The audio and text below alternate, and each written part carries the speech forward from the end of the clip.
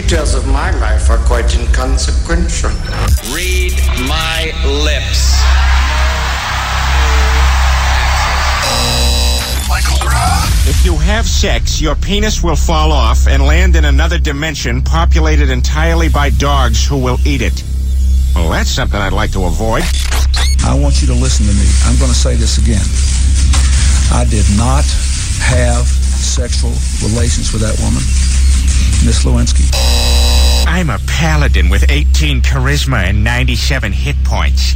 I can use my Helm of Disintegration and do 1d4 damage as my half-elf mage wields his +5 Holy Avenger. And as president, I'm going to make it impossible for congressmen or lobbyists to slip pork barrel projects or corporate welfare into laws when no one's looking. Because when I'm president, meetings where laws are written will be more open to the public, no more secrecy. That's a commitment I make to you as president. The Michael Groff Show. It is my opinion he is a danger to himself and others and is in need of treatment. Finally, a guy in broadcasting that represents the very average side of us all. The following broadcast is in the hands of a college-educated, barely employed guy that does a podcast for an audience of fewer people than Paris Hilton has brain cells. Yeah. It's hard to imagine that he's perpetually single. Now, from the middle of Desert Urbania, this is Michael Groff in Exile. Like the way I clear my throat like that? Yeah. That's how I roll. Very professional. Hey, welcome in. It's another edition of Michael Groff in Exile on a Monday. It's May 24th, 2010, and apparently, no, it's not Memorial Day. That's next week.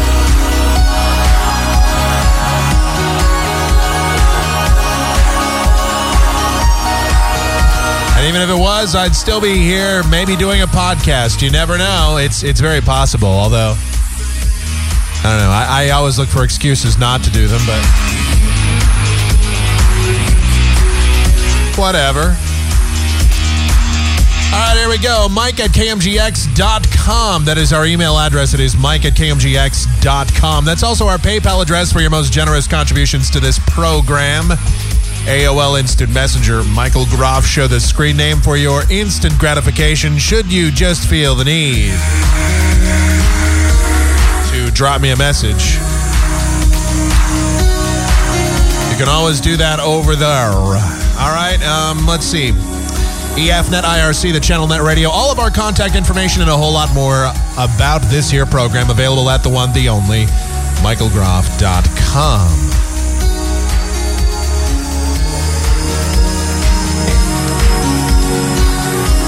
A lot of stuff to get into. Man, this global warming is something else. I'm sitting here, I'm doing this podcast. It's, I don't know, it's almost 7 o'clock at night, and it's like 72 degrees outside right now here. We're almost at the end of May. I saw that they had a record low in Spokane, Washington. They had the latest spring snow ever in Utah. If this is global warming, I'm all for it. Yeah, I know we're going to snap back to reality later in the week. It's going to go back to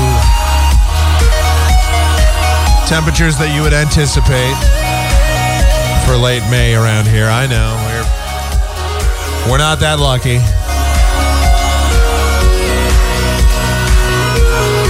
But man, the last couple of days I had the door was open this morning. It was like 50 degrees out this morning. It was perfect. We could just have a comprehensive breakdown of the weather on this podcast. We could do a weathercast. Right now, 72 degrees. Wind from the northwest at 7 miles an hour. The barometer is currently falling at 29.93. Anyway, whatever. Could update that every hour. I remember when that was one of the jobs I had at the National Weather Service all those years ago. I'd literally sit there and I would do the observations at the top of the hour. It was literally like, here are the 3 p.m. Mountain Standard Time observations at Phoenix Sky Harbor Airport. Under partly cloudy sky, the temperature was 84 degrees, 2.71.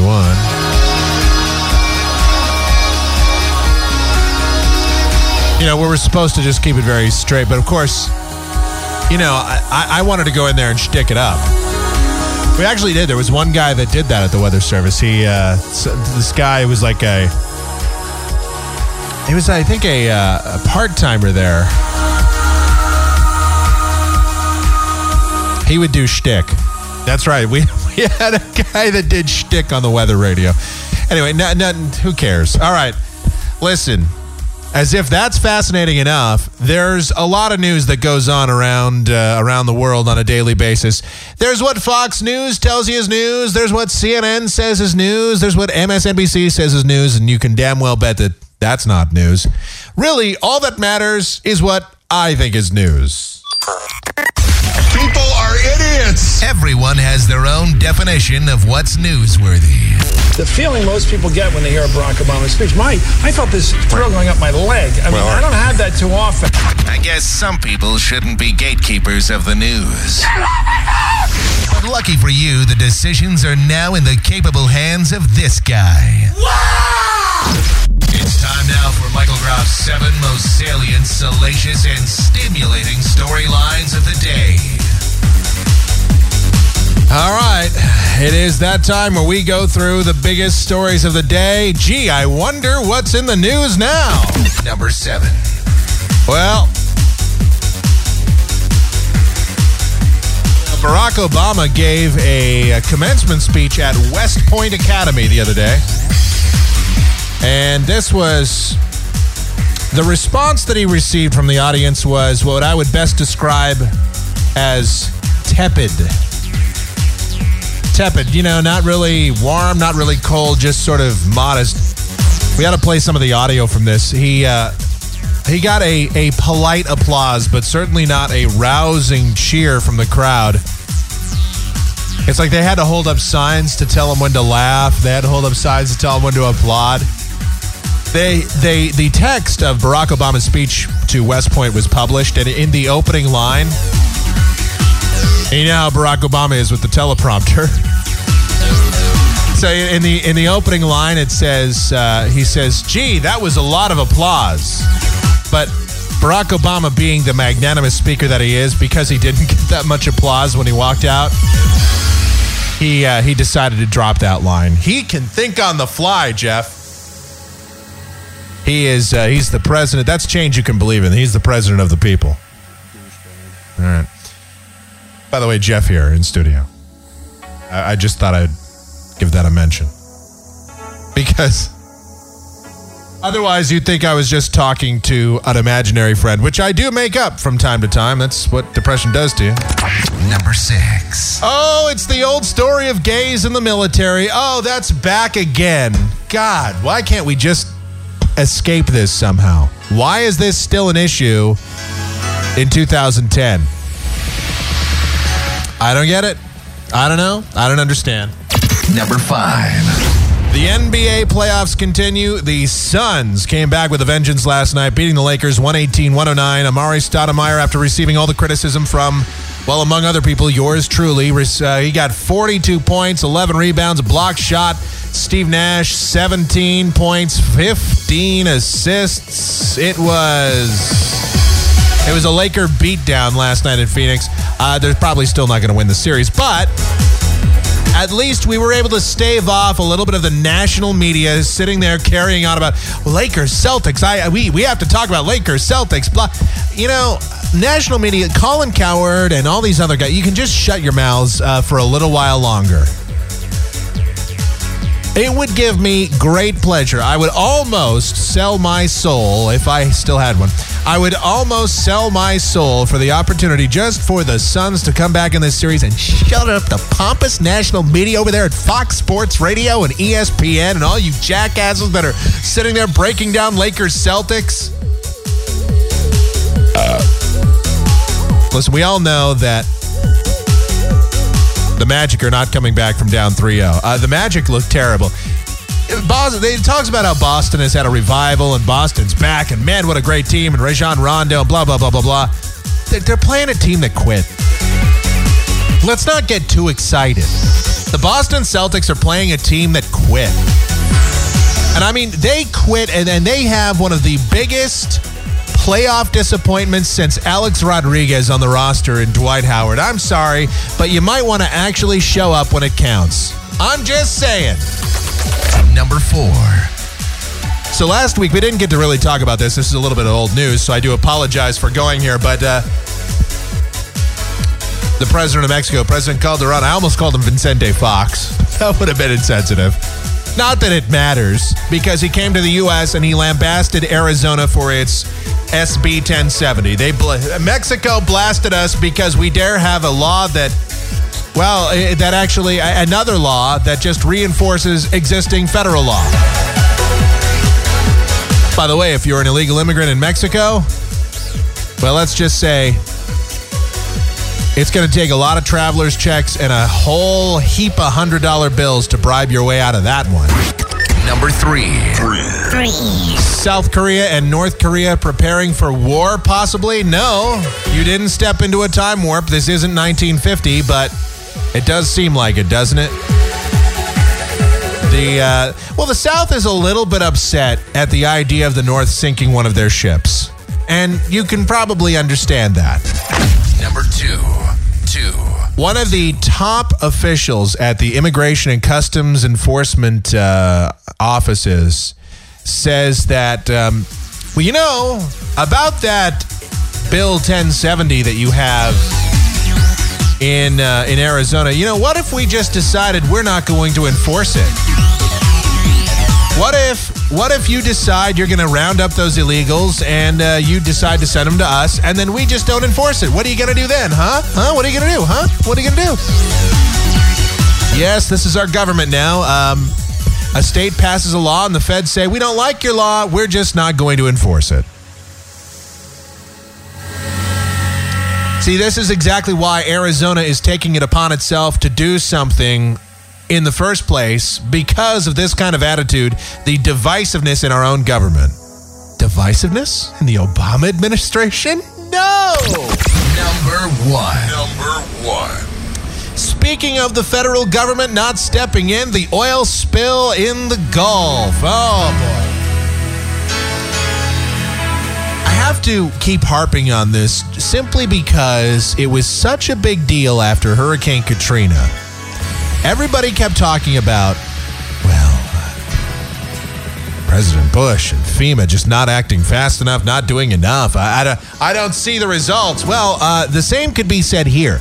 It took the federal government 11 days to do anything about it. Janet Napolitano, Jan was down there.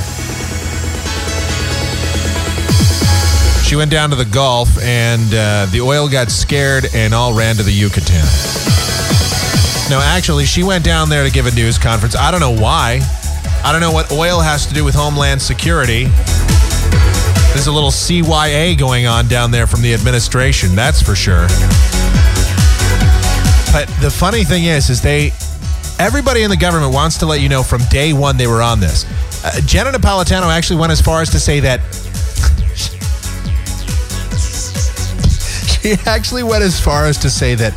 we were pre-deploying vessels down there. Yeah, pre-deploying. That was the word she used. Pre-deploying. Is that like pre-boarding? Which is a word that doesn't even exist, but you hear it all the time? Pre-boarding, it's sort of like... I guess it's sort of like a pre-preview or it's redundantly repetitive. This is one of those things that just doesn't even make sense. Well, then again, what do you expect? That's Janet, the system work Napolitano. She also had a little slip up. It seems that she kept referring to the Gulf of Mexico as an ocean. Now, far be it for me to get something as technical as that. I have to make my own retraction on the show tonight. I've decided that a new feature on the podcast, I've decided this myself the last few days, that another fun feature will be, having to recant for my own F-ups on the show. So I have to go back and make one as well. But it's just so you know, it's a gulf, Janet. It's not an ocean. It's not a sea, actually, even. Now, I know because it has water and it's salt water and it's got tides and beaches, and I I know that might make you think it's called an ocean, but it actually has a proper name. It is called the Gulf of Mexico. Just letting you know. I don't want to be too technical. I don't want to get caught up in the semantics here, but it does have a proper name, and you should probably address it by that. I'm just saying, you're kind of the Secretary of Homeland Security, which is scary enough in and of itself. All right, well, that's just some of the stuff that's on my radar as of right now. Who needs billion-dollar cable news when you've got Michael Groff?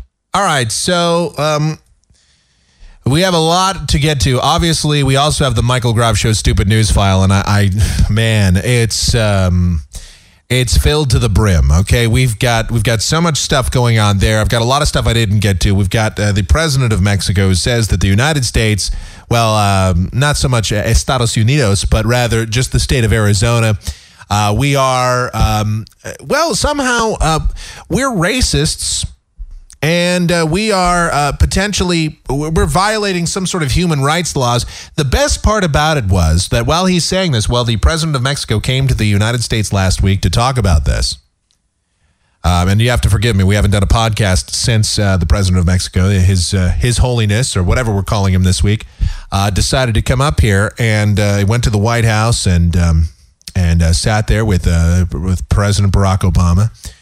I guess he decided that Barack Obama decided to join in on this. They all gave their applause after lambasting the United States, specifically the state of Arizona, over SB 1070.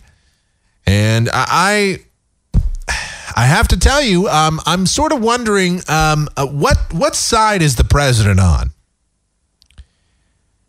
I'm wondering if Ronald Reagan would have tolerated the president of another country coming to the United States and blasting a state in our union.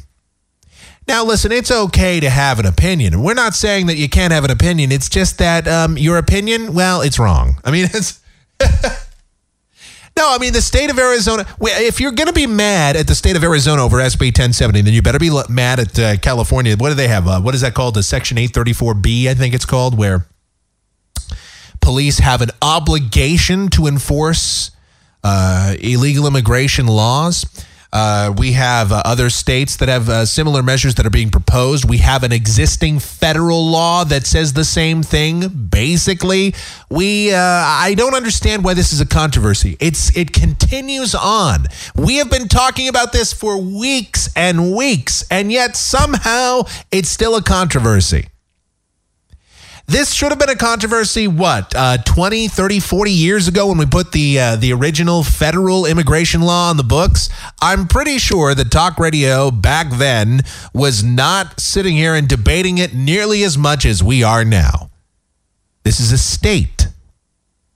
This is a state that is exercising its right. People are commenting. We got Eric Holder threatening lawsuits. He hasn't read the damn thing. We played that last week. Remember? Again, let me just... Hold on. I have to do this. I have to do this. Far be it from me to want to repeat podcasts and everything, but I just have to play this again because many of you may not realize this. So we have an attorney general that comments on laws and threatens lawsuits, and he hasn't even read the bill. Once again, here is our esteemed Attorney General Eric Holder being questioned by Representative Ted Poe of the state of Texas. Have you read the Arizona law? I have not had a chance to. I've glanced at it. I have not read it. It's 10 pages. It's a lot shorter than the health care bill, which was 2,000 pages long. I'll give you my copy of it if you would like to have a copy. Even though you haven't read the law, do you have an opinion as to whether it's constitutional? I've not been briefed yet. We, as I said, have had underway a review of the law. I have not been briefed by the people who are responsible for that review. Are you going to read the law? I'm sure I will read the law in anticipation of that briefing. I know that they will put that in front of me, and I'll spend a good evening reading that law. Well, I've gone through it, and it's pretty simple. It takes the federal law and makes it, enacts it in a state statute, although makes it much more refined in that it actually says in one of the sections, no state or subdivision may consider race, color, national origin in implementing the requirements of any subsection of this law seems to outlaw racial profiling in the law. I know there's been a lot of media hype about the legislation.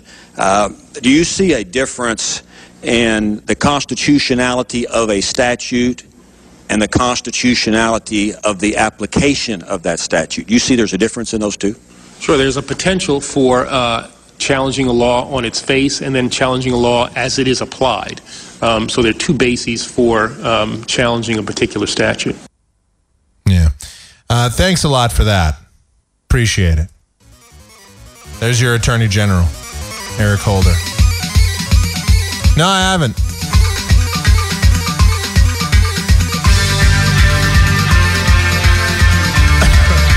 I'm just asking one person read the friggin' law. One person in our government read the law. We got a government that maybe wants to nationalize oil, a la Hugo Chavez. We got other people threatening to sue laws because they haven't read them.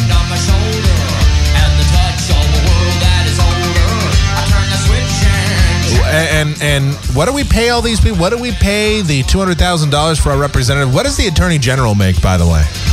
What are we paying him for?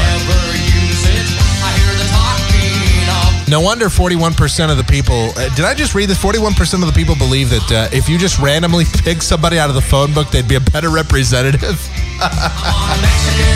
Wow. All right, we'll be back. It's Michael Groff in exile on a Monday. We have more poll numbers, too, coming up in just a moment. Stick around. Coming right back. They talk about the U.S. inflation. I understand just a little. No comprende, it's a riddle. I'm on a Mexican radio. I'm on a Mexican radio.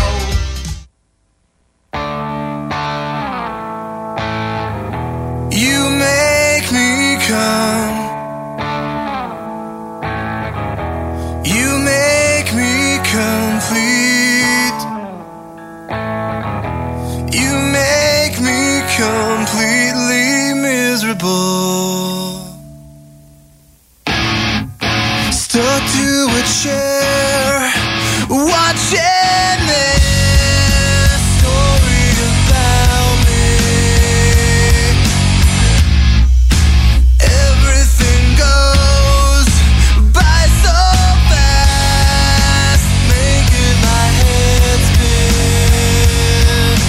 Used up all of my friends. Who needs them when you mean everything?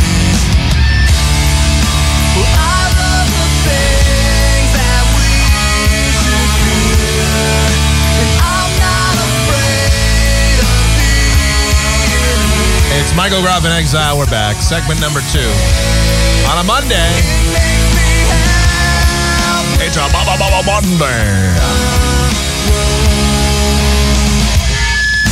Nothing to share. Why should I? Coming up on Monday, related bumpers on the Michael Groff Experience. Hey, everybody, it's the morning. It's the Monday Madness Mayhem Morning Zoo. That's right, all Monday related bumpers. I know, I'm starting to sound like... It's the Tom Leykis Show. This is what I'm doing right now. I'm completely out of the radio business. Well, I'm doing pop music stations and bad formats now. It's Monday related bumpers. It's your classic hit station. If you want to call up and have sex with a 52-year-old guy that used to do radio where I talked about sex, call out. 1-800-5800-TOM. See, I hit the post right there because I'm badass. I was kissing Valentino by a crystal blue Italian stream. You know, I tried that Prolexus. But I can't be late, 'cause then I guess I just won't get I ordered like 7 bottles of the stuff.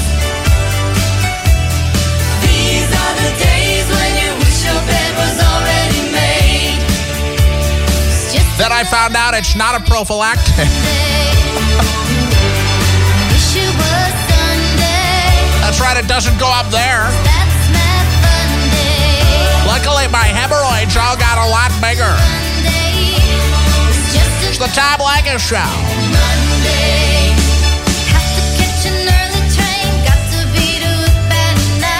Nothing lamer than radio guys that do, you know. I'm doing daytime. I'm doing Monday-related bumpers, everybody.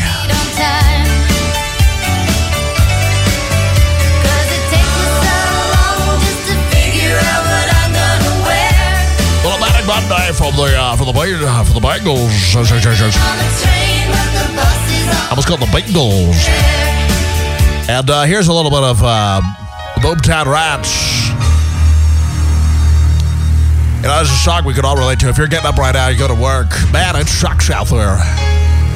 Gotta go to the drive and everything. And there's a song for you, man. It's your theme song. It's got a nice little long piano intro. Mostly clear right now. It's 71 degrees outside. Taking you to work. Boomtown Rats. I don't like Monday. Silicon chip inside her head gets switched to overload. Yeah.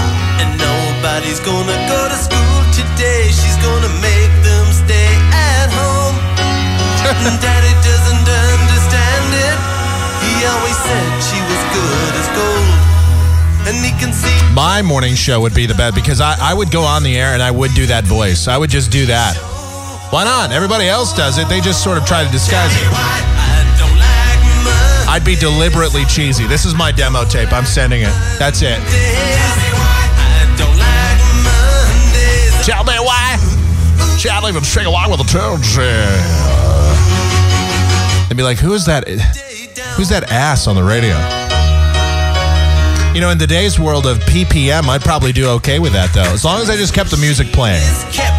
That's the thing about music now. You'll notice that if on your local terrestrial station, if you listen to a morning show, you'll notice how they're probably playing a lot more music than they used to because now in the world of radio, you've got PPM. That's the people meter. So they get more kind of direct, instantaneous results. And they found out that people really don't like talk in the morning. How about that? Well, in most cases, like talk stations, specifically formatted talk stations do fine. And a select few talk shows that are normally on music stations do okay. But most guys, they found out, just aren't very entertaining. But as long as they played music pretty regularly, they were okay. So we go back to the days of a guy having to play like 10 songs an hour, and he squeezes like a little 30-second bit between them. We take some kid that calls up and... Are you old enough to be calling the radio station, kid? She wants to play with the toys a while. And school's out early and soon. Your parents were barely even alive when this song was out, son. It's hot to die. And then the bullhorn crackles and the captain tackles with the troubles in the house and wives. All right, thank you. I just had to do that. All right, it's our wacky bumper day coming up. We'll do tomorrow. We'll do 2 for Tuesday, where we do two crazy. We're gonna throw the music right at. We're gonna listen. The program director, he's in the men's room right now. He's not even listening. He's probably listening to our sister station. So we're gonna put on some wacky music for our 2 for Tuesday. I'm getting right up at the microphone because that way the program director doesn't hear me, and you can hear my deep, resonating voice as I get right up into the microphone, baby. Yeah, 2 for Tuesday, and we're gonna do a little. Tuesday. What are we gonna do? Tuesday morning. No, Tuesday afternoon first. No, we should do Tuesday. Yeah, we're gonna be crazy. We're gonna do Tuesday afternoon first, and then Tuesday morning. It's the Moody Blues. It's your classic hit station, 96.5, The Geezer.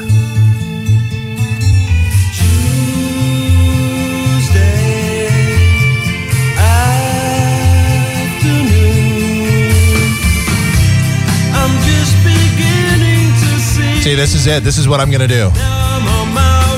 And I'll tell you what, right now, I'll syndicate this. It'll be your own morning show. You just have to put in the commercials. All you have to do is put in the commercials. I'll even set up the spot break for you and everything, baby. Radio's getting so lame. As long as you keep the music going in the background. That's why whenever jocks talk, they always have to have music going in the background, because somehow radio listeners are so stupid that as long as they hear something in the background, even if somebody is talking, they'll probably stick around. Even if it's the Moody Blues. And I have nothing against the Moody Blues personally, but, you know, there's a reason that it's not on the radio very much. Except on 96.5 The Geezer, where rock died 40 years ago. And so did most of our listeners.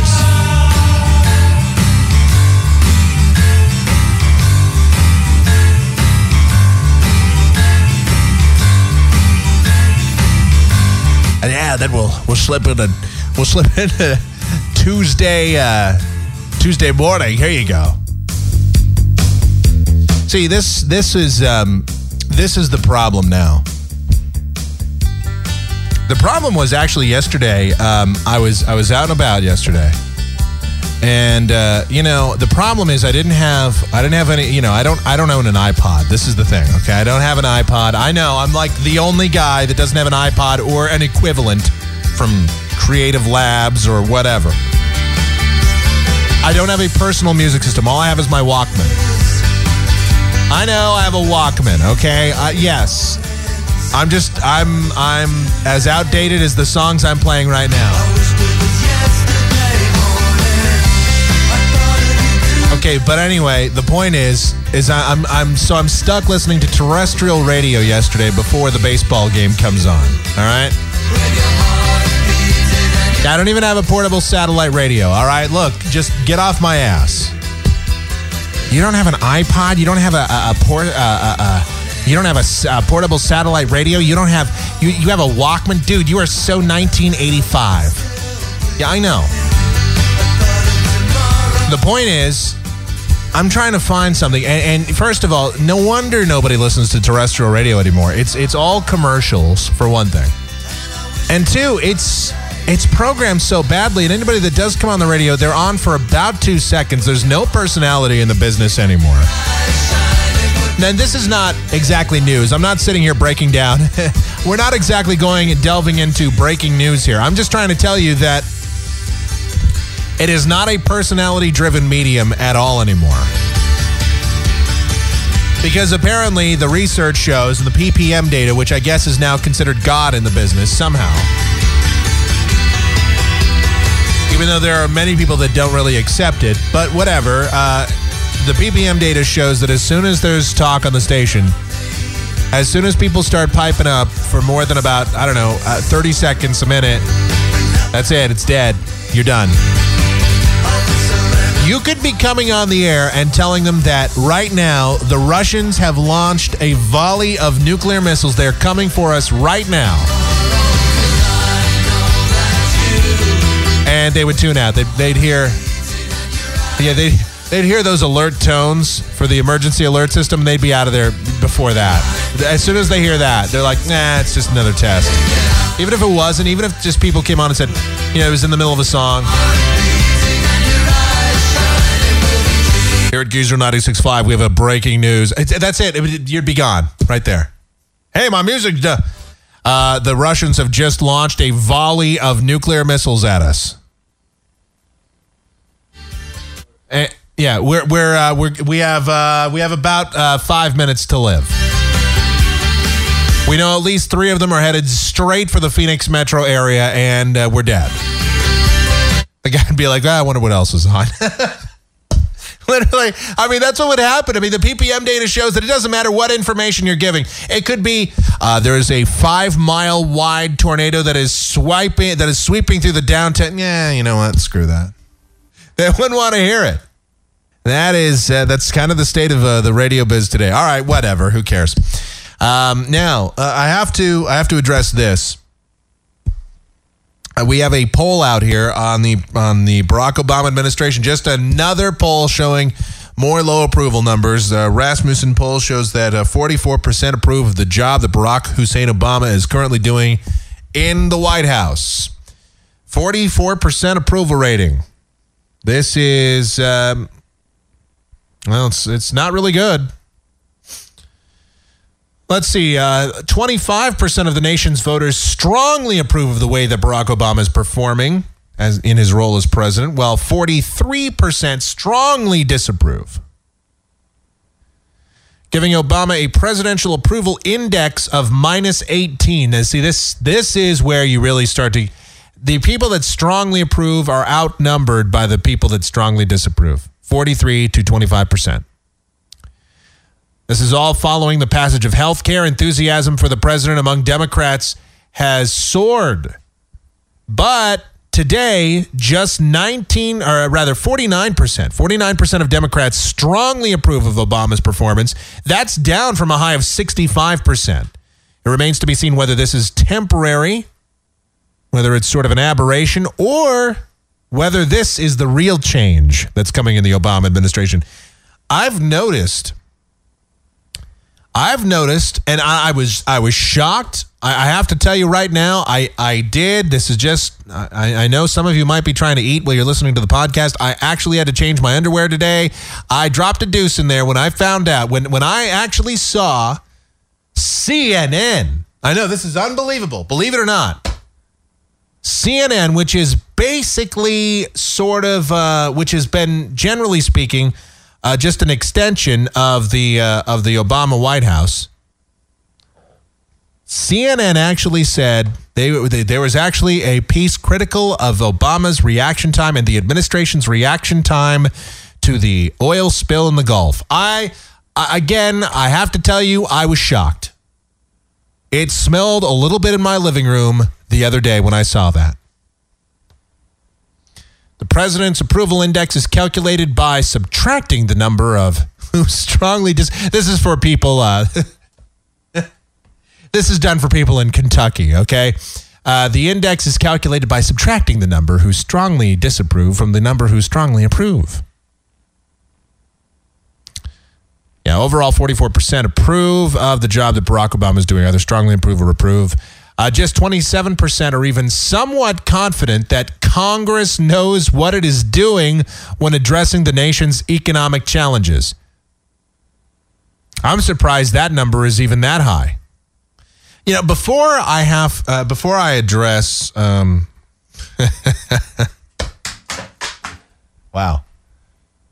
what was that? What the hell was that? A piece of the desk just fell. You know, this might be something we might want to edit out of the podcast, but I'm just saying that a piece of the desk just fell. I'll just put that over there, and I'll fix that in a minute. I have to point this out. Now, if stuff is done falling over here, if the place is done falling apart long enough, I can probably finish this up. So there's this is just unbelievable. So many of you are probably familiar with Cambridge University. We're talking about one of the world's premier academic institutions. We're talking about if you went to Cambridge, you are, as far as anyone is concerned, an academic god. Whether or not you actually have any intelligence, well, that remains to be seen. But in terms of sheer academia, it is at least something of an accomplishment to go there. The bottom line is really smart people are supposed to be at Cambridge. And I say supposed to be because I bring you the following. Apparently, they had a building that they put up. They put up a building that cost £1.3 million. It's an extension to the building. They wanted to have an inscription put on the building. Okay, they wanted to have an inscription put on the building that would inspire students. It's a line from Aristotle, which translates to "all men by nature desiring to know." The word that they put up is Phusei. Phusei. Phusei. Phusei, meaning by nature. They spelled with an English S rather than the Greek letter sigma, which looks similar to a capital E, which is why I'm reading it like this. Details of the blunder came to light after the department's professor of classics, Mary Beard, complained about it on her blog. She also criticized the glass doors on which the inscription appears, as they are too heavy to open manually.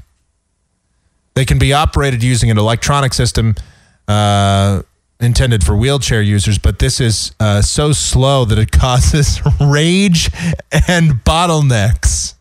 They apparently consulted with people that didn't go to Cambridge in building this extension of the building. Yeah, they didn't use the Greek letter S. Whoops.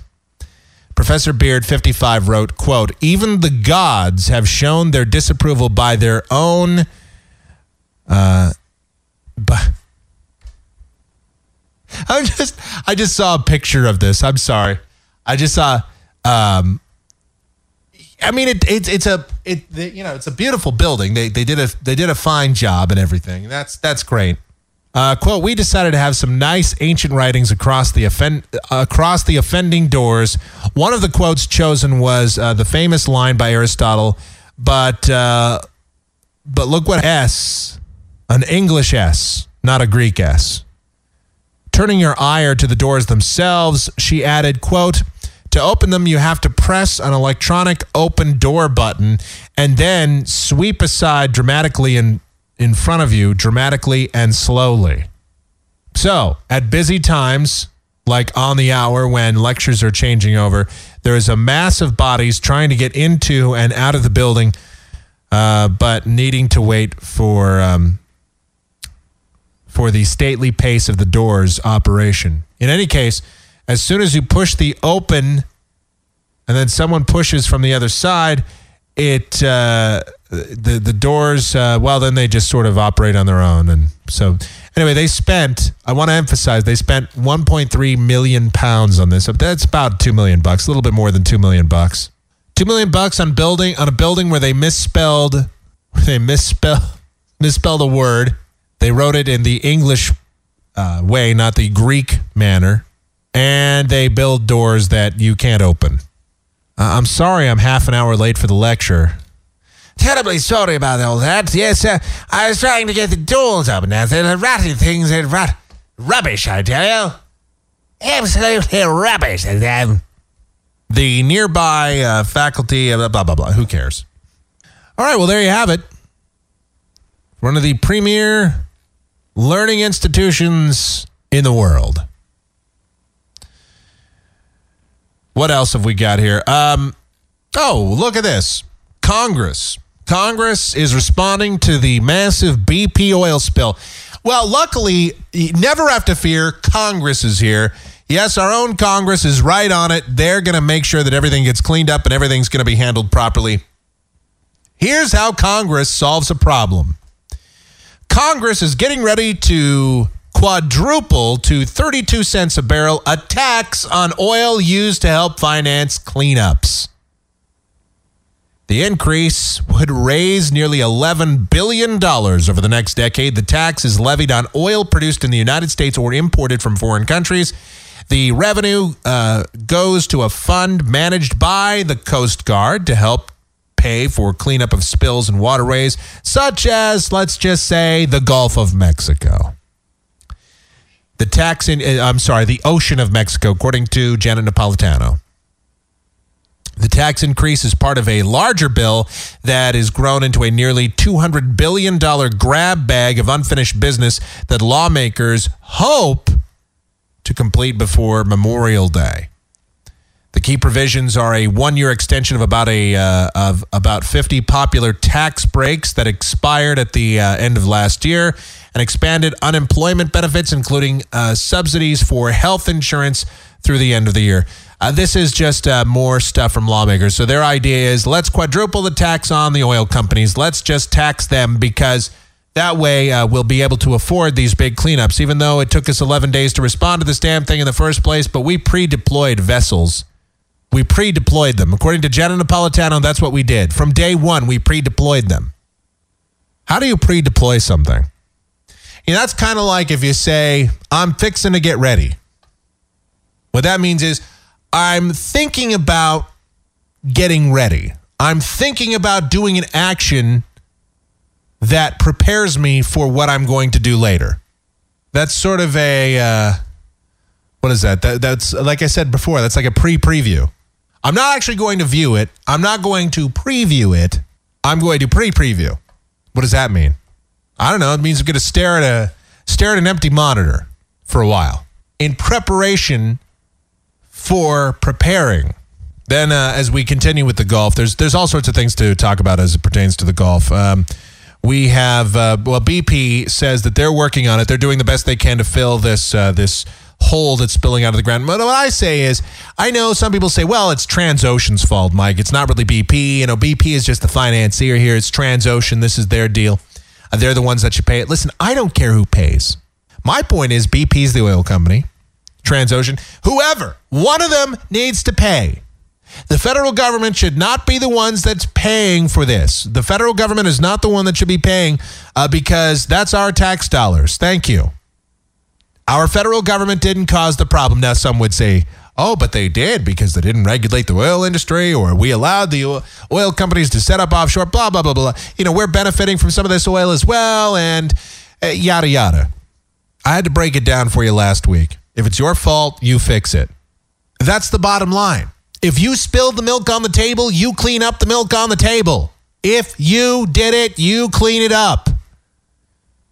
That makes a lot of sense to me.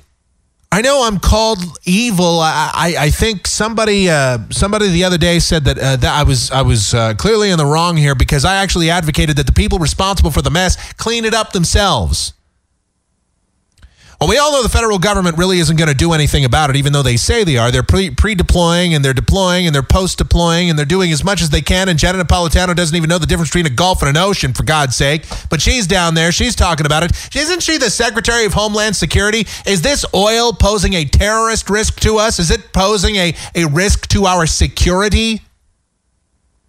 I mean, I'm sure that maybe the seagulls are going to get awfully damn pissed off that we're interrupting their food supply, and they might rebel. They might take dumps on some cars. I could imagine that a seagull is awfully damn pissed off that we just took a big old oily crap in their food supply. That was the subtext behind Alfred Hitchcock's The Birds. Yeah. That it was an oil spill that caused him to get all pissy. Yeah, Jeff noting that was the subtext to Alfred Hitchcock's The Birds. I think it is. Maybe the fish are probably pissed off. Again, we just left an oily big old mess in their living space, in their house. They don't like that. They can't breathe that. We're going to have all sorts of, they're going to have fish asthma. And I mean, we're making a joke about it, but it's really serious. I mean, we're talking about permanent, and I say permanent because this will have, for all intents and purposes, it will have ripple effects that will last for potentially centuries. The only reason we're still not talking about the Exxon Valdez is because, well, it happened in 1989. That's like 5 lifetimes ago. That almost didn't even... That's like the Pilgrims. 1989. That might as well be... I mean, that's like... That didn't even happen. That's like a parallel universe at that point, 1989. So we're not talking about it, but guess what? The damage is still there. The ecological damage has still been done. The ecological damage is being done in the Gulf right now. I'm sorry. There's no other way to spin this. And the state of Louisiana has asked for help, and they're not seeing it. The federal government saying, well, we're going to do something. We're going to do something. The state of Louisiana, just like Arizona, seeing that the federal government is ostensibly useless right now, they just decided to take matters into their own hands. They're trying to clean up the mess themselves. They're doing the necessary stuff. They're dumping some chemicals in there. They're blowing up these big old things in the water. They're trying their best to divert this oil from coming up the mouth of the Mississippi there. No thanks. They don't want that. Just what New Orleans needs. Another reason not to go there. If you're not flooded out by a hurricane, can you imagine what would happen now if a hurricane came ashore? This is the nightmare scenario that I dream about at night because, well, listen, I'm pretty negative. I'm pretty pessimistic. I'm seeing the gloom and doom. And the gloom and doom scenario here really is, and I'm serious about this, the gloom and doom scenario, okay, we're like a week away from the start of hurricane season. Hurricane season gets started, and let's just say a storm forms in the Gulf of Mexico in June. It's happened. So let's say it doesn't even have to be a major hurricane. Okay, let's just say a Category 1 hurricane develops in the Gulf of Mexico now here, in the next few weeks. That oil isn't going anywhere. We all know that hurricanes, they churn up a lot of water around them. And they start piling that water up. What happens? That hurricane comes ashore on the Louisiana coast or the Texas coast or the Alabama, Mississippi coast, something like that. I mean, that oil is all coming ashore then. And we're going to churn up a lot of that crap that's under there, the tar balls and all that stuff. We're going to be churning that up. We're going to be sending that ashore, and it's going to be big old disaster time. See, a lot of people aren't talking about it because really, up until the last couple of days, most of that oil has not come ashore. For the most part, it's been offshore, it's under the water, so who cares, right? I mean, yeah, you might pay a few bucks more for some shrimp at Red Lobster. I hope not. Lobster Fest, I think, is ending, Shrimp Fest is ending, which I think is very disappointing. Really want some shrimp. You're going to be paying a few bucks more, but you know what? Ultimately, who cares? It happened in the water. I mean, hell, we dumped garbage out in the water. Nobody cares about that. A big old garbage patch just floating out there. That's a great idea. What are we going to do with all this garbage? I don't know. I got an idea. We got 70% of the earth that's done covered with water. Let's just float a big old barge out there and dump the garbage in there. I mean, we'll dump it way, way out so it can't possibly wash up nowheres. That's good. You ever think sometimes humanity just is stupid? You ever think sometimes maybe humanity just we don't actually deserve to exist on this planet? Maybe Darwinism is going to come true and we're just going to wipe ourselves out. We're going to wipe the entire race out. You think maybe that could happen? It's not going to be Apophis that kills us. It's not going to be some big asteroid. It's not going to be a comet.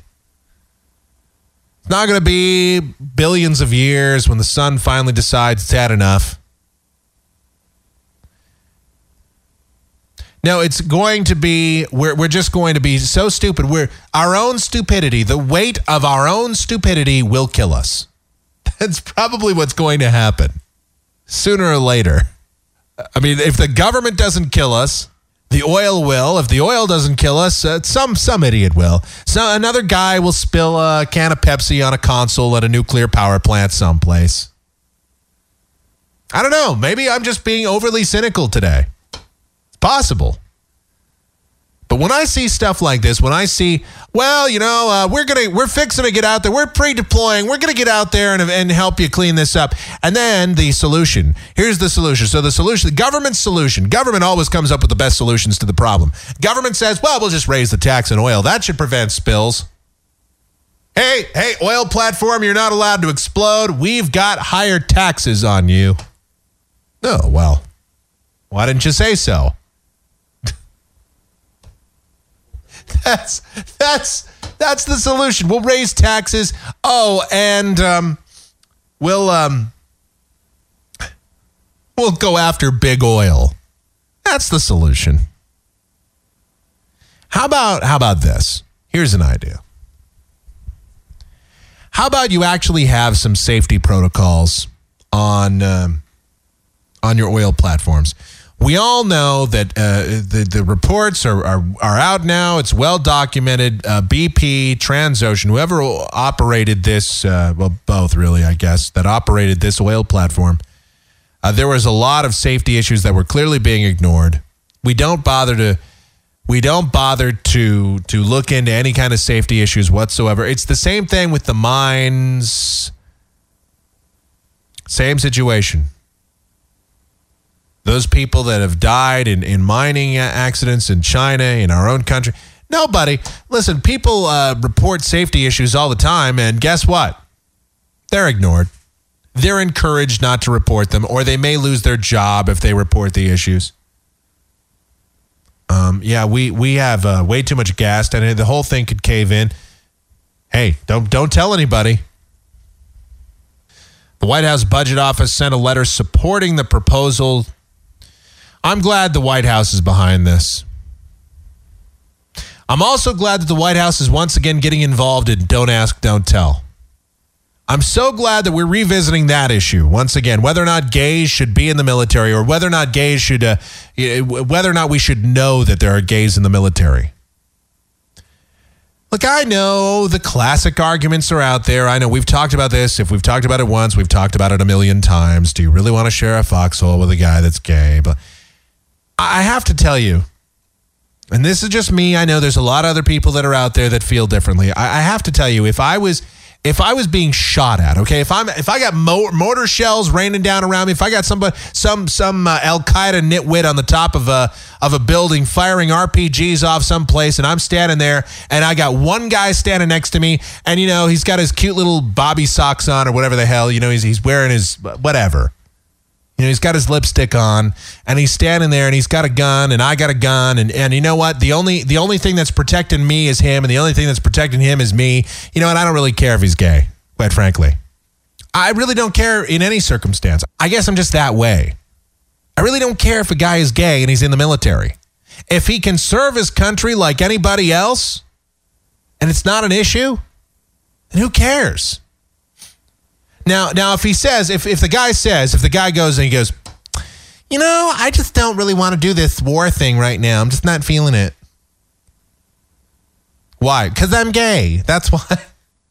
There's something you really should know about me, and this is why I can't serve, officer. Why is that? Because I'm gay, sir. I am really just... Listen, I watch Sex and the City. I went to... I'm waiting for Sex and the City 2. And I just saw I can't, oh my God. I can't take it. I've seen Rent 46 times. And I just don't, I want to see it a 47th. I want to live, officer. Sir. All right. So the White House is revisiting this. This is not even an issue. This should just be something that, I don't know, Barack Obama's okay, or he's not okay with it, or he's sort of on the fence about it. I mean, the White House has wavered around on this issue. Everybody has sort of decided to back away from the issue, but yet we're still sort of tap dancing around, but sort of pussyfooting around the issue. Hello, everybody. Who cares? If gays are in the military, fine. If they're out in the open, fine. I'm fine with it. If somebody else isn't, well, grow up. I newsflash to you people that are dragging your knuckles on the ground and living under rocks and who just don't get it.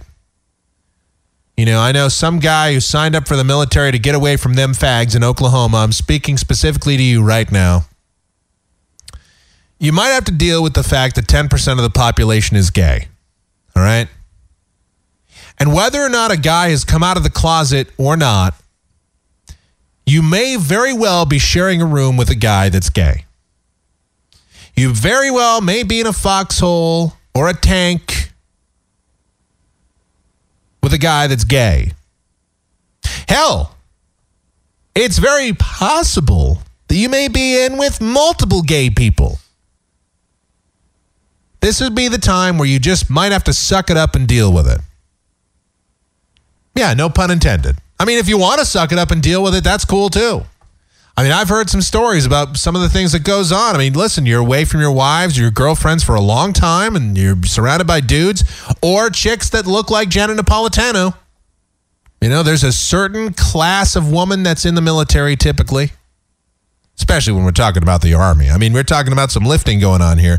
Usually it's not people that are 5'1" and 100 pounds. These are people that would be on the high side of the body mass index. All right? These would be people that, they wear comfortable shoes. These would be people that probably know more about football than you do. Women.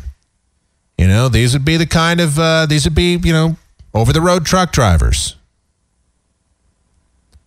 Maybe they chew some tobacco. Maybe they have some teeth missing. Maybe they have the genitalia that Lady Gaga has. Which we still don't know exactly what it is, but we think it's a wang. That's the thought that's going on. I'm going to go to the highest available authority. Jeff, what do you think? I have no idea. He has no idea. That's the highest available authority I could go to right now. I mean, we could dial somebody on the phone and find out if anybody else knows. We could just dial a random number, which according to many people in this country, that would be a better way to elect a representative. I don't want to do it. Never mind. All right, what I do want to do, not even so much a want, it's a need. We need to take a break. Where are my wacky bumpers? Do we have one for Wednesday? Since we're going through the days of the week, we need some wacky bumpers. I know we have a Wednesday bumper. Hold on. Where's our? Here we go. There we go. Sometimes the system, it just needs a break of its own. It's a little Alicia Loeb. It's Waiting for Wednesday. It's a wacky Wednesday. Actually, it's Monday. And it's Michael Groff in Exile. I'm confused. What is today? It's Monday still, right? It's getting late.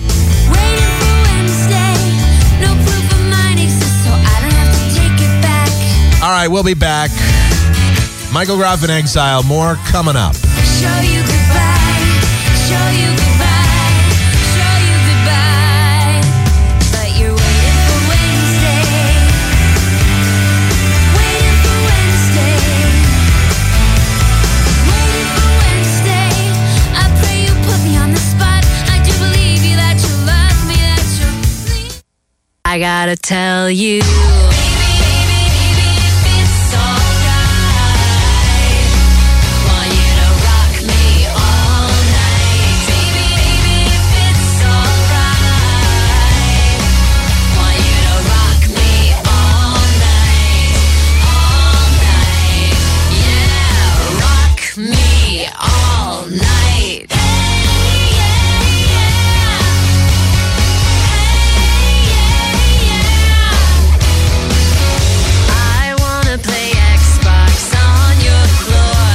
A tool of the week I have to tell you about. By the way, welcome back. Michael Groff in Exile, segment number 3. Mike at KMGX.com, our email and PayPal address. Please send money. How's that? Michael Groff Show, AOL Instant Messenger, michaelgroff.com for all of your various Michael Groff stuff.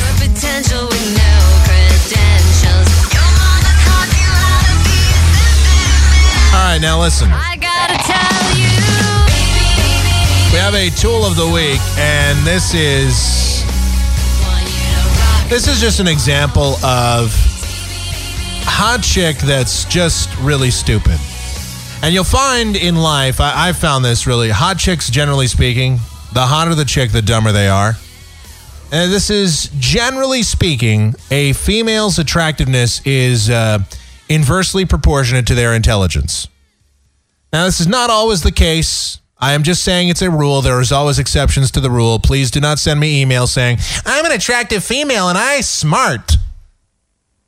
I so smart. I went to Cambridge and everything. But listen, I'm telling you right now, one of the dumbest people going right now, as we speak, has to be Megan Fox, 24 years old. Now, that in and of itself should tell you, 24 years old, I know you think you know everything. Oh my God, I'm 24. I know it all. I've been in movies. I was in Transformers. And so I guess she had a little problem with Michael Bay, the director of Transformers. She had a little issue. She had several little issues, actually. Among other things, she said that the guy was completely impossible to work with.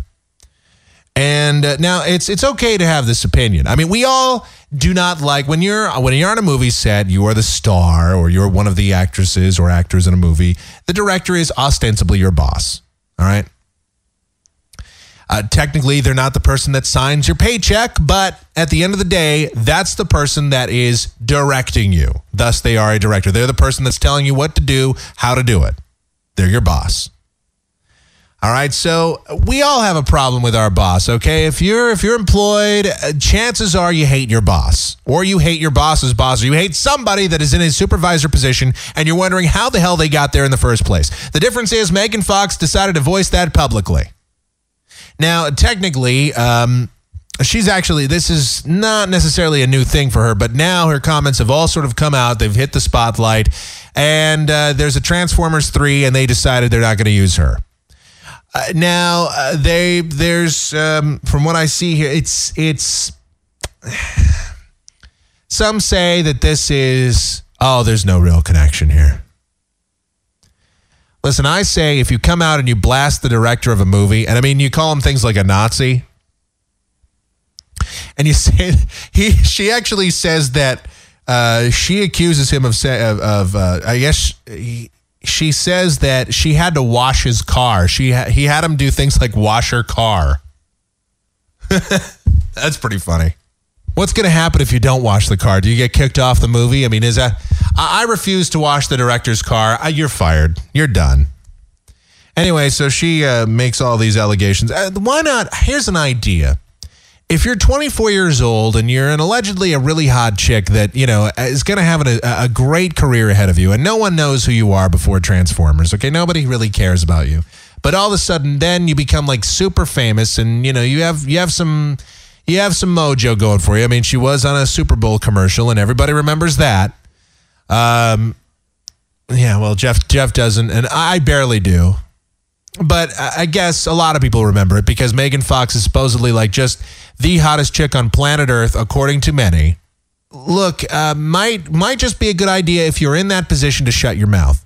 See, if I was Megan Fox, I wouldn't. I'd be just like Sandra Bullock, or I'd just be just like anybody else who gives these kiss-ass interviews. And I would say, Michael Bay's feces taste like chocolate. I mean, I have to tell you, his urine cures cancer. As far as I'm concerned, Michael Bay is he is the greatest director. He is better. He is a better director. As a matter of fact, let me just tell you right now, if Jesus directed a movie, he would take advice from Michael Bay. All right? And yeah, more explosions. Michael Bay, I don't think there's enough explosions in a Michael Bay movie. There's not. I want to see a box of cereal just spontaneously combust. If he's... Michael Bay, many of you don't know, Michael Bay actually was the director of a Honey Nut Cheerios commercial, but he kept having the bee explode. It's a Honey F&O. It's Honey Nut Cheerios. Yeah. Hold on. We actually... I'm told, hang on a second. I'm told that we actually have some audio from a Michael Bay directed commercial. Wake up with the great taste of Honey Nut Cheerios.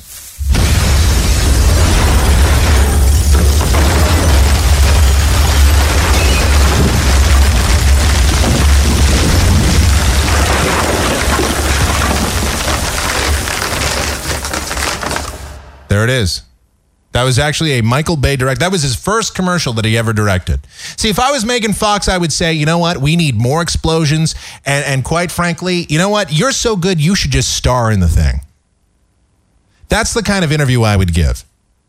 If I was stranded, if I'm Megan Fox, I say, if I was stranded on a desert island, I would eat his boogers to sustain myself. I would, quite frankly, he would never... his penis would fall off. I would fillet it so many times. If I was Megan Fox, that's what I would be saying. I wouldn't say anything bad about anybody.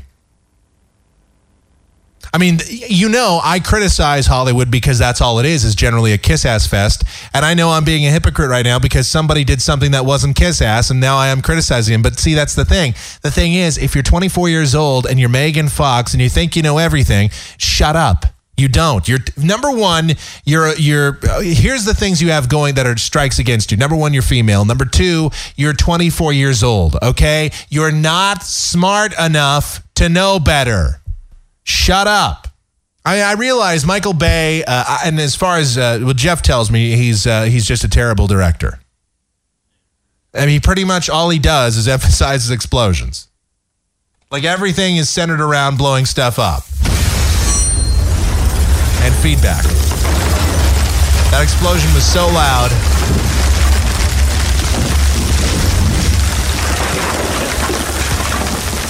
Wow.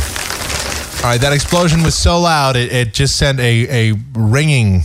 I now have tinnitus. All right. But still, I don't care. Look, if you're Sylvester Stallone, you could say whatever the hell you want. All right? You're Sylvester Stallone. I mean, well, he can barely talk, but...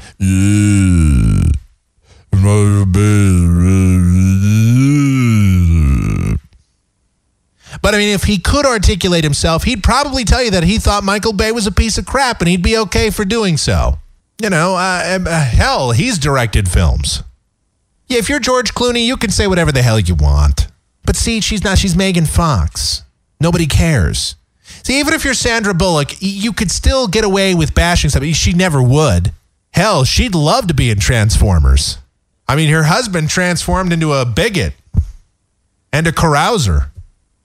You mean he was already there? He might have been, yeah. Yeah. I haven't heard anything that he said, so I'm just assuming it was probably there already and just buried.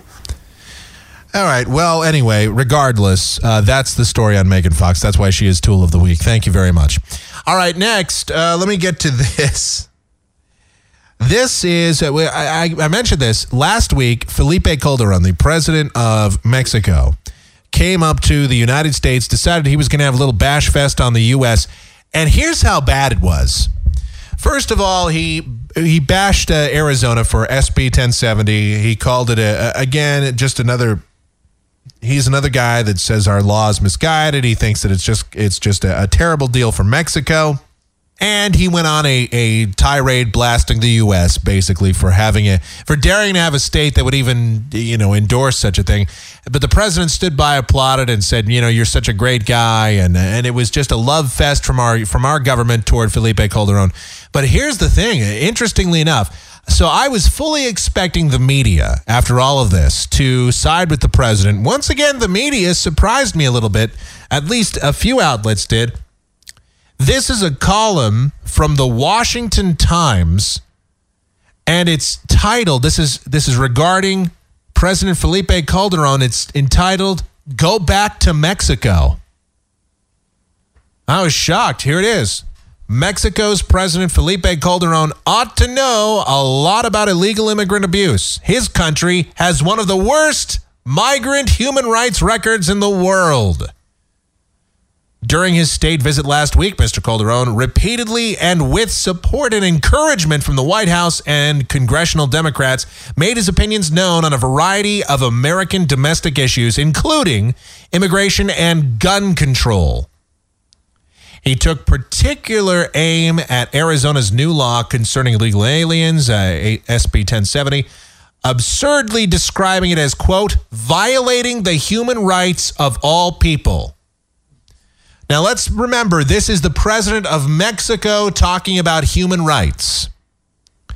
The same president of the same country where if you get pulled over, you just pay a few bucks. You slip the cop a $20 bill and you're out of it.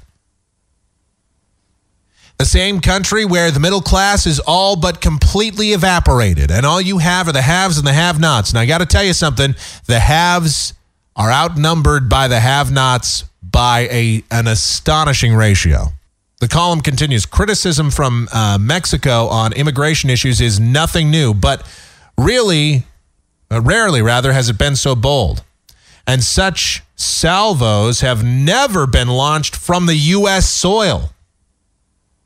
It might be considered bad manners, except for the fact that the foreign leader was promoting President Barack Obama's domestic agenda. Yeah, I mean, this guy, he comes to our country, comes to the White House, breaks bread with the president, talks about how Arizona is we're violating human rights. The president applauds. House Democrats applaud. He leaves. Everybody thinks it's great. I've never seen that from our country. Even Bill Clinton, I don't think, would do that. I'm pretty sure. This guy is so out there. He is so far out in left field. Anyway, illegals in Mexico are lucky if deportation is all that happens to them if they get caught in the country illegally. If you go to Mexico and you're caught there, and you're caught, illegally in Mexico. And by the way, just so you know, they require you to carry around ID all the time in Mexico if you're not a citizen. Oh, that's interesting. So they actually have far more stringent immigration policies than we have here in the United States. Imagine that. And yet they're daring to criticize us. That's that's not really surprising now, is it? I'm not going to say surprising because it's not surprising. It's Mexico, for God's sake. It's Felipe Calderon. The guy is out of touch. Obviously. Okay. I could continue. I could really dissect this if you want, but why bother? Interestingly enough, and this is something else that was on my desk and I never got to it. So Barack Obama made we talked about his commencement speech at West Point Academy, but how about this? We didn't talk about him visiting Kalamazoo Central High School in Michigan. Now, it's just another thing. The president, this has always been a tradition. The president makes several commencement speeches, or at least a couple of commencement speeches, or graduation speeches at colleges or high schools across the country. This is nothing new. But what I find interesting is that there's some people that will actually get to meet the president after the event. Some people get to meet the president, okay, and they're going to shake his hand. And we're talking about the students now. The students get to shake his hand and everything like that. Very exciting. If you're a high school student, getting to shake the hand of the president of the United States and say hello and meet the president, I mean, that's a big deal. I mean, even if it's a guy that you don't like, okay, whatever, it's a big deal. But here's the thing. This is the real kicker. In order to do that, in order to shake the president's hand, you are required to have a birth certificate.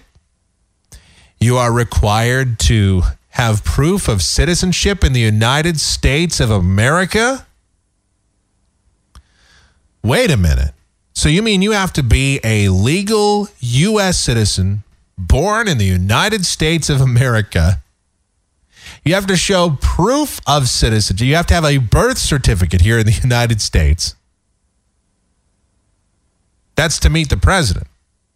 But if you just want to come in here willy-nilly and you just want to walk around the streets and you just want to, get a job here or something, you don't need to have that. But to meet the president, you need to have that. So the president has a very high standard for the people that he wants hanging around him because God knows there could be a criminal. There could be somebody that may wish to do him harm. But, anybody that we just let in the country, we could just let them in willy-nilly. Who cares?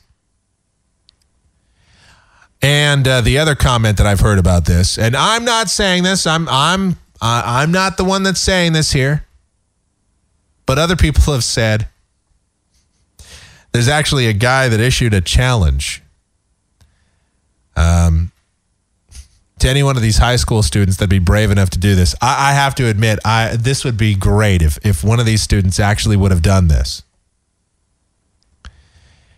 So the president is requiring you to show your birth certificate and proof of, proof of residence in the United States. And some guy is saying that one of the high school students should say to him, "Well, okay, Mr. President, you first." See, that's one of those. I'm not one of these birther guys. I'm not one of these guys that's all about, I don't think the president was legally born in the United States. There's no proof.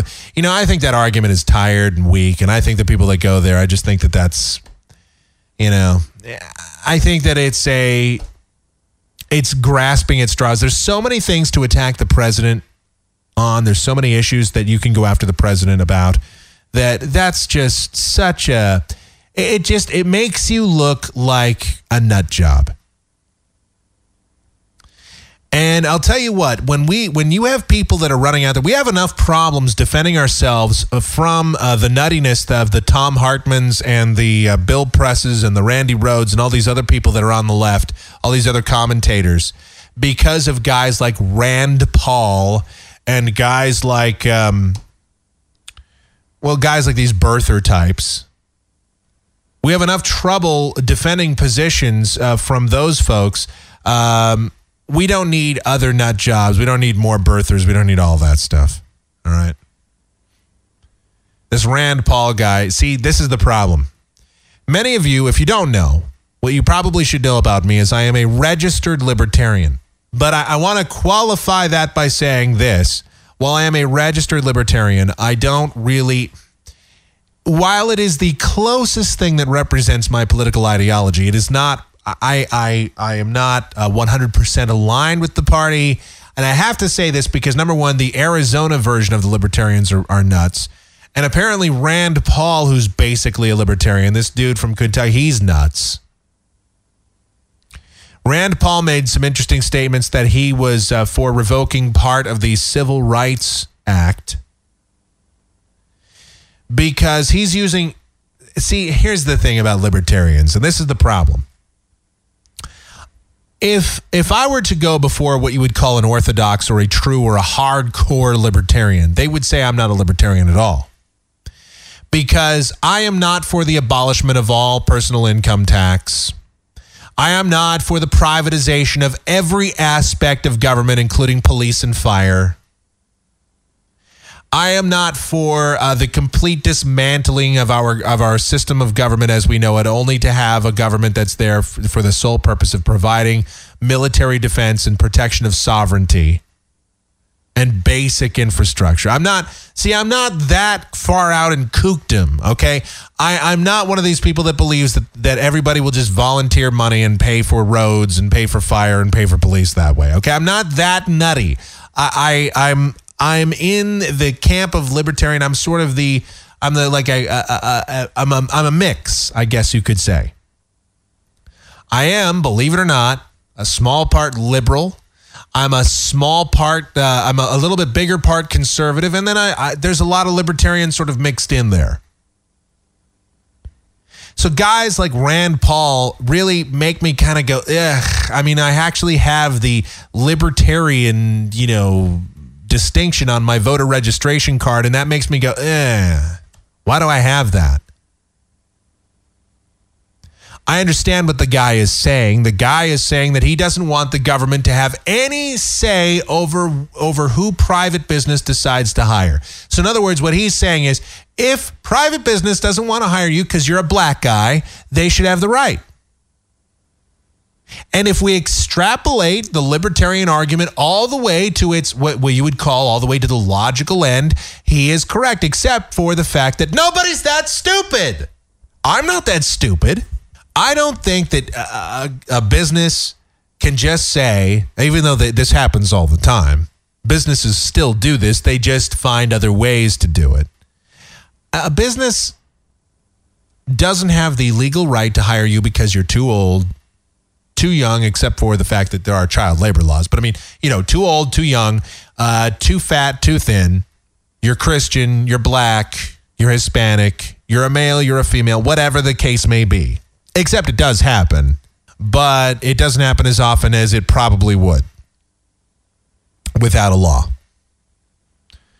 I mean, I don't know. I don't know Rand Paul. I mean, he came back and he said that he's all about the Civil Rights Amendment. He's all about the Civil Rights Act. He's not going to try and repeal it.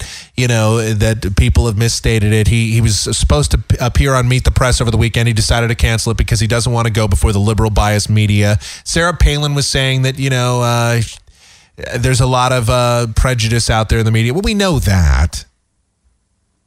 So, okay, I get some of his position. I understand a little bit where he's coming from there, but to say such dumb things, it really does give the libertarian idea a bad name, and it gives the Tea Party movement a bad name.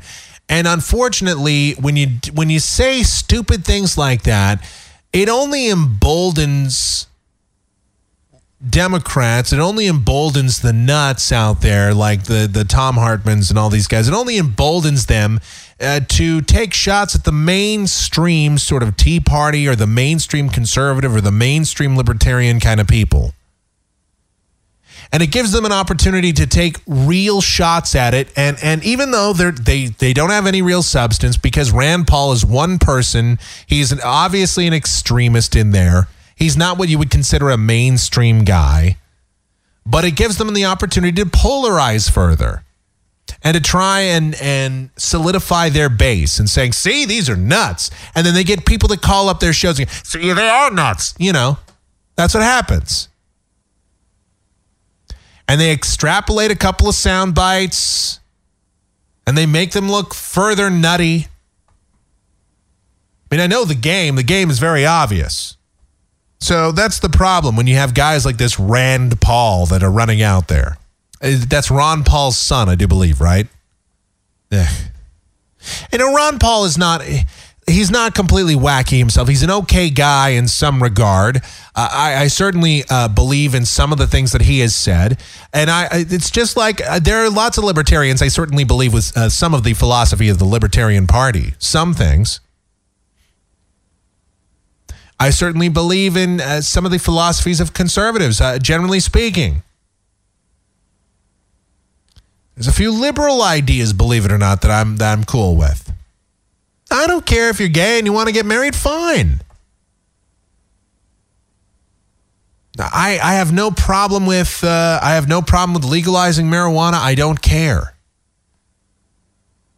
Well, again, you know, it all goes back to these are all issues they're just wedge issues. They're stupid wedge issues. Gay marriage is a wedge issue. Gays in the military is a wedge issue.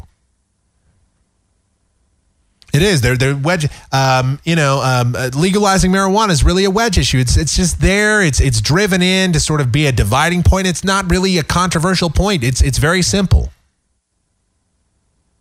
These are easy issues to resolve. These are very easy issues to talk about and figure out. They're victimless crimes, and yet they're considered moral outrages. Moral outrage to have gays in the military or to have openly gay people in the military. It's a moral outrage to decriminalize or legalize marijuana. It is a moral outrage to have gays married. Well, moral is not legal. Moral is set up by the individual. If you have a problem with gay marriage, great. Don't get married to a gay guy or a gay woman. You know, act upon your morals. If you believe it's wrong to have sex before marriage, then by God, don't do it. But don't tell other people what to do. You know, that's the problem with some of these people. That's the problem with like this Rand Paul. You know, I'm all for smaller government.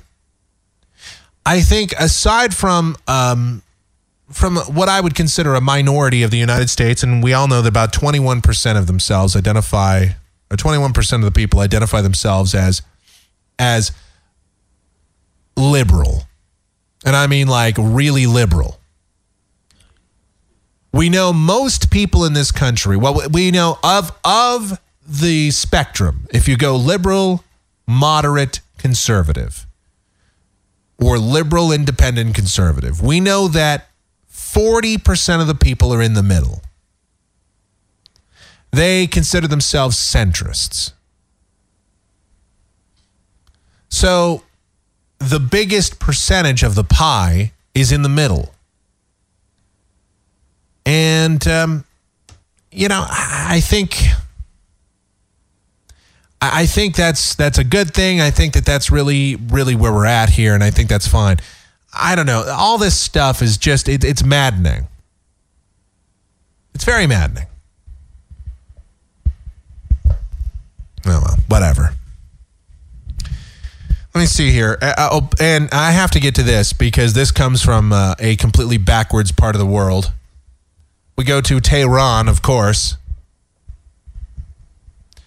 Iran's second biggest city has massively increased the amount of fines for women who fail to observe the Islamic dress code and don't cover their hair properly, media reported. So this is, again, morality. And here it is. Morality police. They actually have morality police in Tehran. These are the people that we're trying to have negotiations about over their nuclear weapons program. If you can believe it. Morality police around Iran are beginning their annual spring crackdown on women wearing too much makeup, daring to show their hair, or dressing in a way that shows their body contours too clearly. In the holy city of Mashhad, the public prosecutor has increased the fine to 1.3 million tomans, roughly $1,300. A hefty sum in a country where a teacher's monthly salary is around $500. Quote, in the past, the penalty for not observing the Islamic dress code was 50,000 tomans, along with 2 months imprisonment. You've put on too much makeup. You're going to jail. Mashhad's public and revolutionary prosecutor Mohammed Zaghi told the semi-official Fars news agency. Actually, it's farce. I mean, it's F-A-R-S. I say Fars, but I mean, it could be farce. It is a farce. The whole thing's a farce. Men are also targets of the spring crackdown, as police can confiscate the cars of young males found sexually harassing or trying to pick up women. Hey, baby, I can see your ankle. Oh, that is so hot. I saw her ankle for a moment. In the capital, Tehran, over the past 2 years, police have seized some 50 vehicles, lining them up in the street to serve as a warning to other men. That's good. I have to tell you, this is just too much. That's the country. We're going to try and negotiate their nuclear program. We're going to try and be reasonable with those people. Can you imagine? And then this. Representative Patrick Kennedy said last week that Mexican President Felipe Calderón had been right on in criticizing Arizona's new immigration enforcement law. Of course, he's part of the House Oversight and Government Reform Subcommittee on National Security and Foreign Affairs. So it's great that he even comes out and blasts the state of Arizona. He's part of national security. With people like this on national security, I can't imagine why Arizona decided to take matters into its own hands. Quote, well, he's right on, Kennedy told CNN. I mean, it violates the spirit of our own Constitution. How? How? Right now. Come on, someone tell me. How does it violate the spirit of the Constitution? How? And if it does, the federal law does it, and every other state law that's out there that has this kind of thing does it as well. And quite frankly, every other country that has immigration law violates the spirit of human rights. We should all be able to go anywhere we want and do whatever we want. That's what we should do. There, how about that for a libertarian? Yeah, let's just all do what we want. Quote, so we had a tragic history in this country. The most shameful parts of our history were when we had our slave trade, the Trail of Tears, when we did to our Native Americans, and the proudest moments in our history are when we had when we had the Civil Rights Act, when we moved forward on integration and expanding the opportunities for all of our citizens. In other words, his grammar is terrible, but he says he compares Arizona's SB 1070 to slave trade. Yeah, because as you know, enforcing immigration law is the same thing as capturing a black person and having them do indentured servitude for you, having them be a worker for you in the hopes that one day you'll set them free. We all know that that's the same thing. I can't imagine why congressional approval is so low.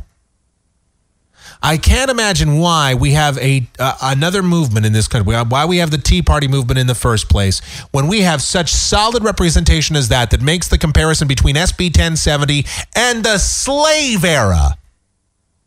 where we went to when we had people shipped in from other continents, not just blacks, by the way. I mean, Irish were slaves.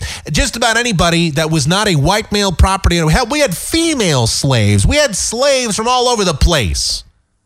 I can't imagine that people would dare to compare a law that enforces immigration and protects the sovereignty of the United States to something where we actually took other human beings and said, you're not even worth butt kiss to us. You're worth nothing. You get to be my slave. Because I have more power than you. I own a gun and I have money and a home and property and you don't. That's just ridiculous. That is absurd. And for somebody to say that is not only irresponsible, but doesn't know their history. And quite frankly, it's a slap in the face to all of those people that for centuries were slaves, not only in the United States, but around the world. And the people that are still being used as slaves today, to compare the two. One is a law that protects the United States, that protects the security of the United States, the financial security, the physical security,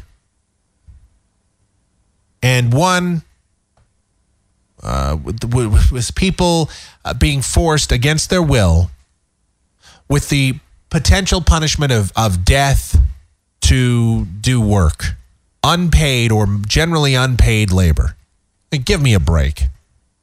Then on a lighter note, I actually wouldn't call this a lighter note, but let's just say in a completely different direction that's very disturbing in its own right. Have you ever been riding on an airplane and had somebody just, kicking the back of your seat? It's annoying, isn't it? Imagine you're trying to take a nap and someone's kicking the back of your seat. Well, the reason they were doing it is they're trying to wake you up to let you know that you're being sexually assaulted. A 63-year-old New Jersey man has been arrested for reaching under the blanket of a sleeping woman aboard a Continental flight and sexually abusing her. Ramesh Advani was arrested by the FBI when Flight 98 landed at Newark Liberty Airport. The woman and two witnesses described a sickening encounter on the flight from Hong Kong. Advani allegedly touched the woman's genitalia, groin, and inner thigh, all while he moved napkins around inside of his pants, court papers said. Two passengers witnessed the alleged sexual assault and kicked the woman's chair in an attempt to wake her up. Investigators would not say if the woman had taken sleeping pills or was on other medication on the international flight. U.S. Attorney Paul Fishman said that Advani, who is from Berkeley Heights, could face up to 3 years in prison if convicted. This case is under federal investigation.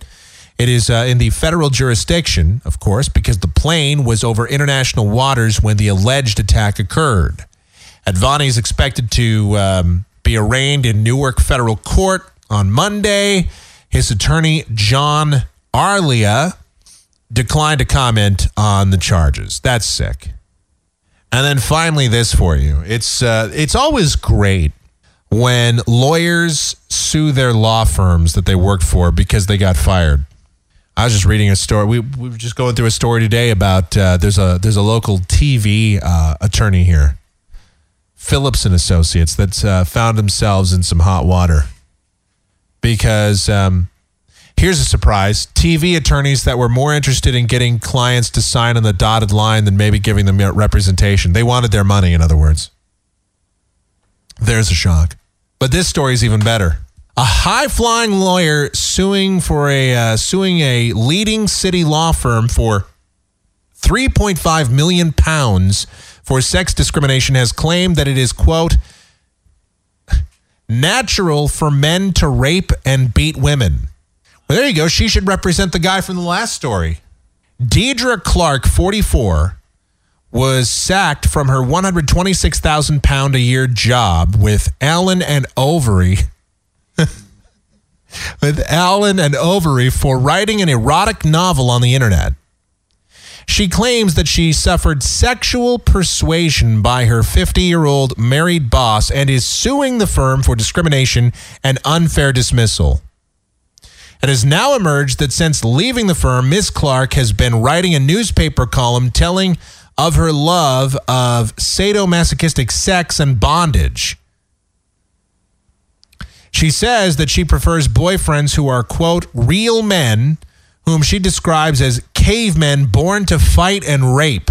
She writes, quote, men have been dragging women by the hair since caveman days. It's in their nature to be violent. The human male has evolved to slap his slutty woman. If you're hanging out with real men and you're a little slutty, you're going to get hit, period, she says. Ms. Clark describes rape as, quote, simply part of human nature, adding, quote, at any rate, it works out perfectly for me. When it gets to raping and pillaging, I say, bring it on, baby. Ms. Clark was, you know what? I think I'm in love. Ms. Clark was sacked from Allen & Overy's Moscow office for bringing the firm into disrepute with the exploits of a hard-drinking, sex-mad character called Dasha. Her novel, Expat, written as Deidre Dare, was seen as exposing the debauched sex and drug lifestyle of a highly paid Westerners in Moscow. She says the novel is not about colleagues, and she had the right to publish a fictional story. She claims that her dismissal was down to boss Tony Humphrey, who says that he became sexually obsessed with her following a steamy clinch that they shared in full view of colleagues. Since she was sacked in December 2008, Ms. Clark has been writing a controversial column for the Moscow News called Sexpat. So there you go. Oh, in one article, there's more. In one article, she wrote, quote, anyone who has spent even 5 minutes in bed with me knows that I have a strong proclivity for S&M. My experience in the area ranges from the mild to the extreme, according to how much experience my partner has and what he or she likes. She goes on to say that she's been slapped and thrown into walls by jealous Russian boyfriends and mocks Western women for seeking restraining orders over domestic violence. Ms. Clark writes, quote, men are born to fight and rape, and in the West, we generally don't permit them to do either. Maybe all of the self-restraint men are forced to endure in the West is what has led to their emasculation. She goes on to say, it's hard to call something wrong if it's simply part of human nature. The human male has evolved to slap his slutty woman. Otherwise, he might end up raising the fruit of some other dude's loins. Wow. And she got fired from the law firm for writing this in a book and in a column. Well, actually, she wrote the column after she got canned. But she wrote a book about a completely nutty, sexy woman who it turns out to be is kind of like her. I could see that. I mean, it's bringing disrepute to the law firm. Oh, yeah, I want the slutty attorney, please. You know, what's funny is you probably couldn't even insult this woman. She's not even really a bad-looking chick either. I mean, considering you'd figure that a 44-year-old lawyer that's all slutty and stuff, you'd figure that she'd probably look, kind of like, and she's Russian. You'd figure she'd kind of look like, I don't know, me or Jeff. But she doesn't. She doesn't look too bad, actually. I mean, I'd probably go up and punch her right in the face. I mean, I wouldn't get in trouble. That's what she likes. Can you imagine you're walking down the street and it's like, oh, that's the woman that likes to be, beat up and stuff. So you go over there and you hit her and then people are just outraged and she goes, no, I like it. You're coming with me. Of course, then you realize that, she's Russian and she takes off the clothes and it looks like she's still wearing clothes. She's got all that hair. Yeah. Yeah, nothing like having sex and it generates so much static electricity that you go into cardiac arrest. That's no good. All the hair starts a fire. Your hair gets caught up on each other. You're pulling out each other's hair because it's all like in knots. You can braid her chest hair. Russian women, you know how it goes. And you know how they are about hygiene over there. The S&M would be like she lifts up her arm, she puts her armpit in your face. You like, baby? I no shower for the last 4 weeks. Sorry. Here in Eastern Europe, we don't shower. Shower is for weak Westerners. You listen here. The Soviet Russia, shower soaks you or whatever. I mean, seriously, it's like I can only imagine what this woman is like. Wow. Oh, well, whatever. All I hear is about, she likes, she likes rape. She likes rape. She likes being beat up. She likes S&M. She likes to be thrown into walls. She likes it rough. Now, listen, I don't mind being a little rough, but I mean, this would be the kind of chick like, you'd be afraid of how rough she'd want it. She'd be like, is that all you can do? Like, you throw her into a wall and it knocks out a part of the wall and she's like, is that the best you got, baby? Because quite frankly, that is pussy throw right there.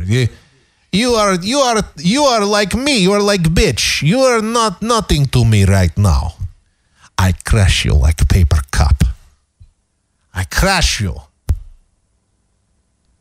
Yeah, I expected it to look like Zangief from the Street Fighter series. She doesn't look like it. She's not bad. How about that? That's the wildest story of the day right there. All right. Anyway, Mike at KMGX.com. I think that's the important part of all this that is the email address. It is Mike at KMGX.com. That's also our PayPal address for the contributions to this show. AOL Instant Messenger, Michael Groff Show, the screen name. It's MICHAELGROFF Show on AOL Instant Messenger. EFNet IRC. You know how it goes. The channel is Net Radio. If you have any problem with any of that, all of our contact information is available at the one, the only, michaelgroff.com. So you're more than welcome to go and participate over there. Yeah, should you like. All right, so we had a woman that got fired because she badmouthed the director and pretty much, said that Hollywood sucks. Oh, speaking of Hollywood, I have to mention this before we get out of here. Guess who's getting his own star on the Hollywood Walk of Fame? Chris Berman. Right now, my stomach is turning. I'm going to throw up. Yes, Mr. Brack. Hold on a minute. Turn this off for a second. I can't get out of here yet. I have to play. Never mind his home run calls on baseball. Those are atrocious enough. Or when he's doing Monday Night Football and he tries to do the Howard because he could go all the. When he does that, that's annoying enough too. I want to find that rant where he goes off about somebody walking in front of the camera, and this is Chris Berman is just he's a douche, as Jeff says. He is an ass. Let me see if we can find this. I want to see if we have this. Here we go. Here it is. Doing TV and I got 18. God damn it! Can't everybody stop for 10 minutes? I mean, everybody seems that's the only. Everybody can we stick? Jesus Christ! I mean, it's not that much to ask. Is that when everybody has to move when I'm trying to concentrate? This is the guy that's going to get a star on the Hollywood Walk of Fame. Although that's kind of a scam anyway, because you have to pay for it. You have to pay for your star, and you have to pay for maintaining it. It's quite a bit of money too. I hate Chris Berman. And by the way, it should just be, I can't stand this guy. And ESPN has done a pretty good job of sort of shielding him from most things because he's just so pompous. He's just so, he's such a blithering ass. But anyway, here's more of his meltdown. Jesus. And you guys thought I was a pain in the ass. I mean, that's so rude. I can't believe it. It's so goddamn rude. Just, why does everyone all of a sudden have to move? I've had 2 fucking hours to move around. Wait 10 minutes. Jesus. I'm sorry to explode, my guy, but It's like no one's ever worked on TV here before. Jesus. Dunking under the kid. What the fuck do they think I'm doing?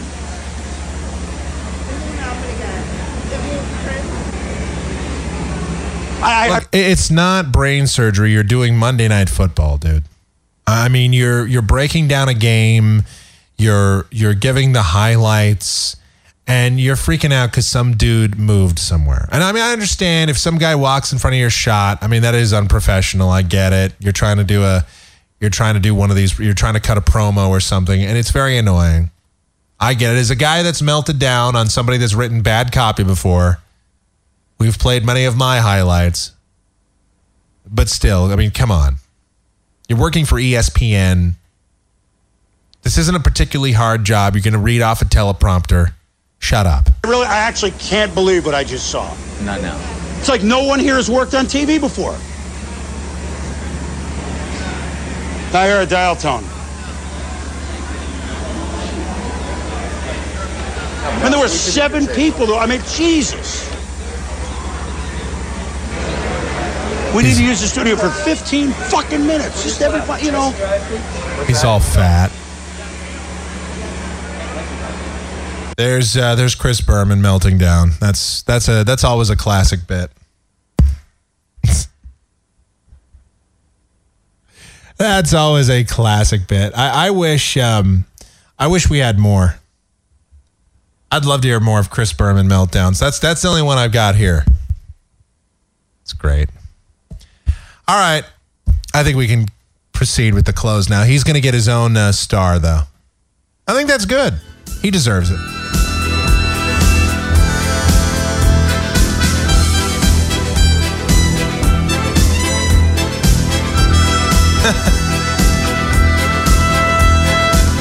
All right, we are back tomorrow for another edition of the... Oh, we got to do the pop chart, I think, on the show tomorrow. We'll probably do that. We'll squeeze that in for you. See what's going on in the world of pop music. And I think we've done like 4 shows worth of show tonight. If I'm wrong, then I'll have to go look. It seems like it. I think it's already Tuesday. Regardless, we'll be back tomorrow. Have a great night, everybody. See you then. Thanks to Jeff for joining us in studio. And thanks to me, because without me, this podcast really wouldn't have a whole lot of substance, would it?